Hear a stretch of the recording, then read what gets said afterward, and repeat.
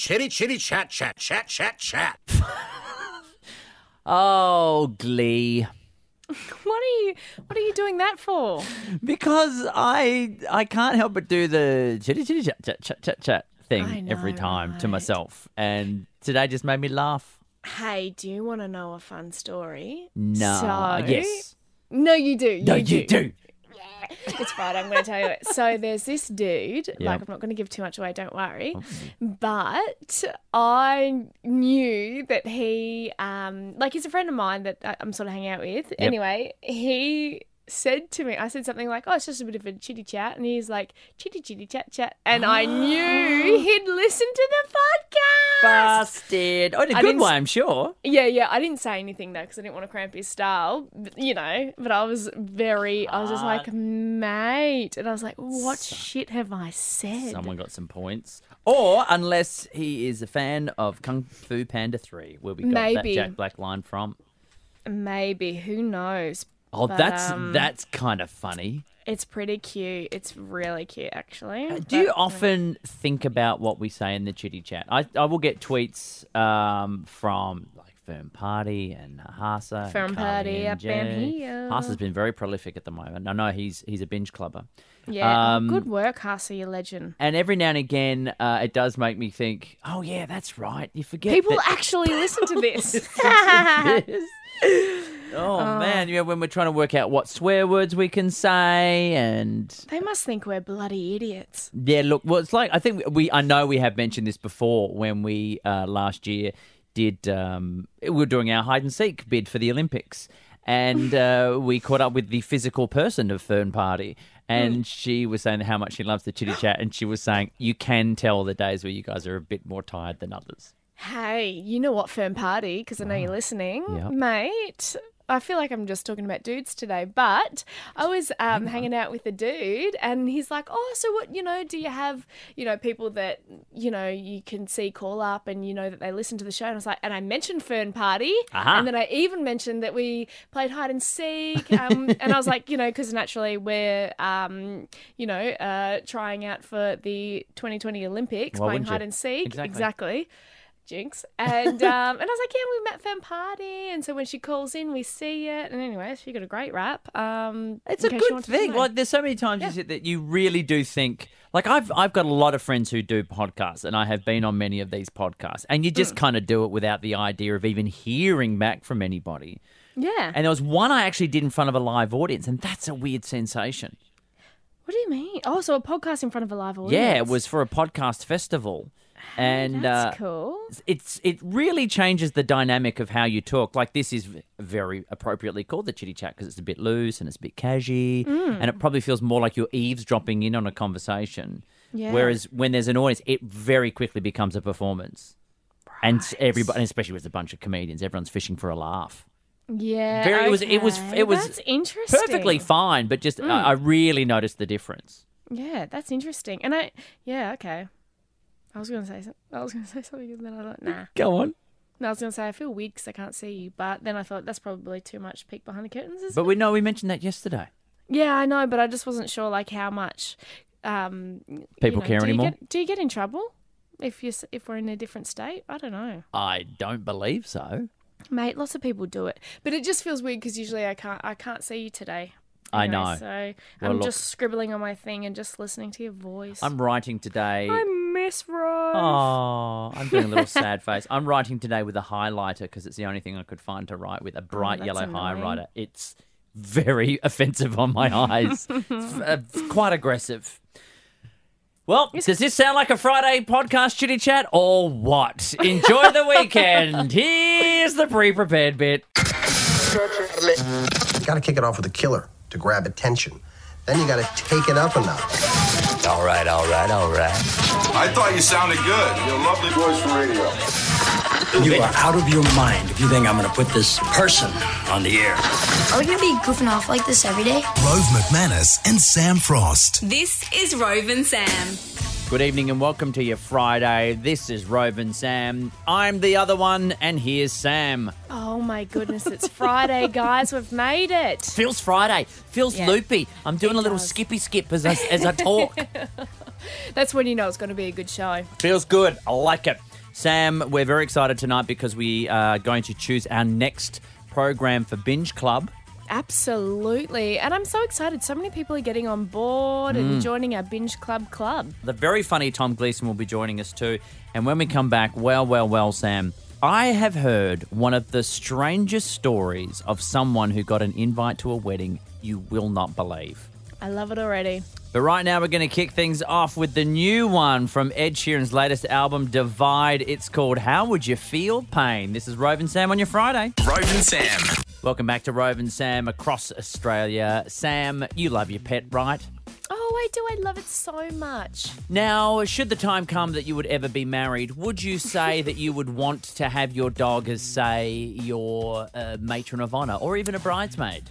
Oh, possibly. I mean, that's a whole lot of love for a pet, right? He would probably ruin the whole thing. No, he would chew everyone's ankles. He would chase you. You've got to throw the bouquet and he'd probably leap up and catch it and then rip it to shreds and bury it. Yeah, exactly. I would have to get a sitter. So, it would surprise you probably to hear that a couple in the States got married and they have a beloved pet, and that pet is so beloved that it was deemed to be the best man at the wedding. Oh. Now, that probably sounds weird enough when you think, oh, who would want a dog or a cat as their best man? No, this couple is from America. Their pet, of course, is a buffalo. Are you joking? I didn't even know you could have buffaloes as pets. Well, they did, and it was the best man at their wedding. Can you imagine? It would probably go something like this. Dearly beloved, we now come to one of the most important parts of the wedding ceremony, the exchanging of the rings. Brian, the ring. What do you mean you don't have it? Look, I know you're a large buffalo, but how do you lose a wedding ring? It's the one thing you have to do. No, Brian, organising the Bucks night doesn't count. And I should have known I couldn't rely on you after what happened with that. Okay, I'm naked and tied to a chair. Now what? A stripper? Oh, no, Brian, please. Oh, that's why you covered me in breadcrumbs, you bastard! What's going on, Shane? Oh, nothing, Claire. It's fine. Everything's fine. I should have known this would happen with a buffalo as best man. No, Gavin, it's cool. I don't need you to step in, but thank you. I'm very sorry to have to rush things, but I have the Nugent twins christening right after this, and I have to exchange the baptismal water. There's a stripper in it. How did you know that duck's a stripper? Not important. Now, do you have the ring or not? Well, quite clearly my best buffalo has let me down. Claire, I'm sorry. It looks like we can't... Oh, what is it, Brian? No, I can't look at you right now. I'm too angry. Oh, all right, what? What am I looking at? Your stupid face, your stupid eyes, your stupid nose with that stupid ring in it? Brian, you're a genius! Here's the ring, Your Honour. I'm not a judge, but great. We have a ring. I now pronounce you husband and wife. You may kiss the bride. Oh, I love you, Shane. And I love you, Claire. And thanks, Brian. I knew I could count on you. Now let's go party. Sure, there's room for one more in the limo. Why? Rove and Sam. Welcome back to Rove and Sam here on your Friday across Australia, and time to talk to one of our favourite funny buggers. Tom Gleeson is one of Australia's best comedians and stars not only on The Weekly on the ABC, but also in his own show, Hard Quiz. Tom recently tweeted that Sydney is like your whinging auntie. When she's hot, she lets everyone know about it. I don't know about you, but I want to meet his auntie. She sounds like fun. Hooray, g'day. Good evening, Good to be Tom. here. Now, is it safe to say, mate, that you are the bravest man in comedy for what you did on The Weekly, using some pretty heinous material from some public figures at a comedy club? How did this come about? Yeah, well, there was this a dinner for the Q Society where there were all these jokes that were made that were racist and homophobic. And the people who made these jokes palmed them off as being just a joke. People should get a sense of humour. It's no big deal. So I thought I'd test it. So I told those racist jokes and homophobic jokes at a comedy club. And you'll never guess what happened, Rove. I died on my arm. I wasn't sure if it was like a set-up bit with the audience, like where you tell the jokes and then afterwards say to them, okay, now we're going to film you guys look really bored. No.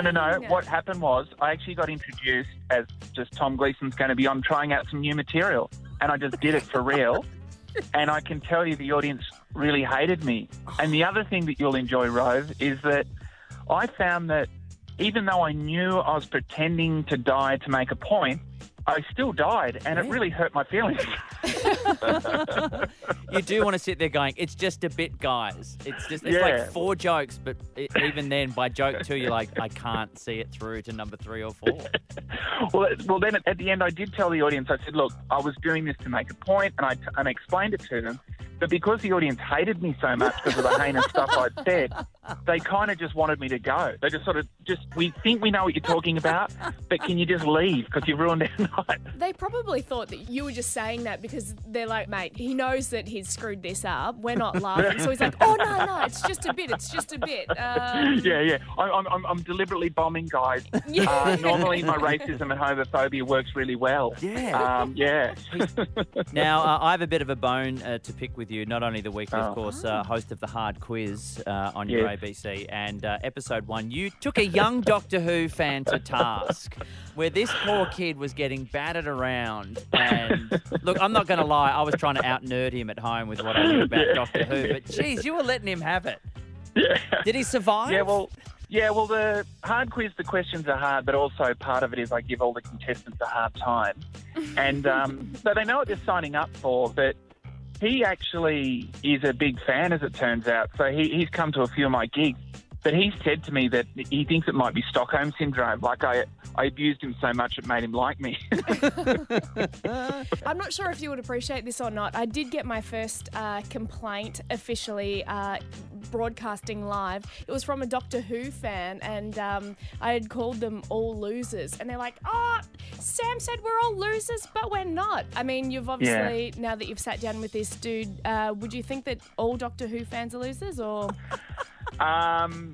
Yeah, in general, they tend to have limited social skills, I found that, people are really into Doctor Who. They enjoy getting lost in that fictional world, and that's usually because they're not in touch with real people. That's what I've found. Look, that's fair. I'm a Doctor Who fan, and I'm currently indoors at 7 o'clock on a Friday, so that's fair enough.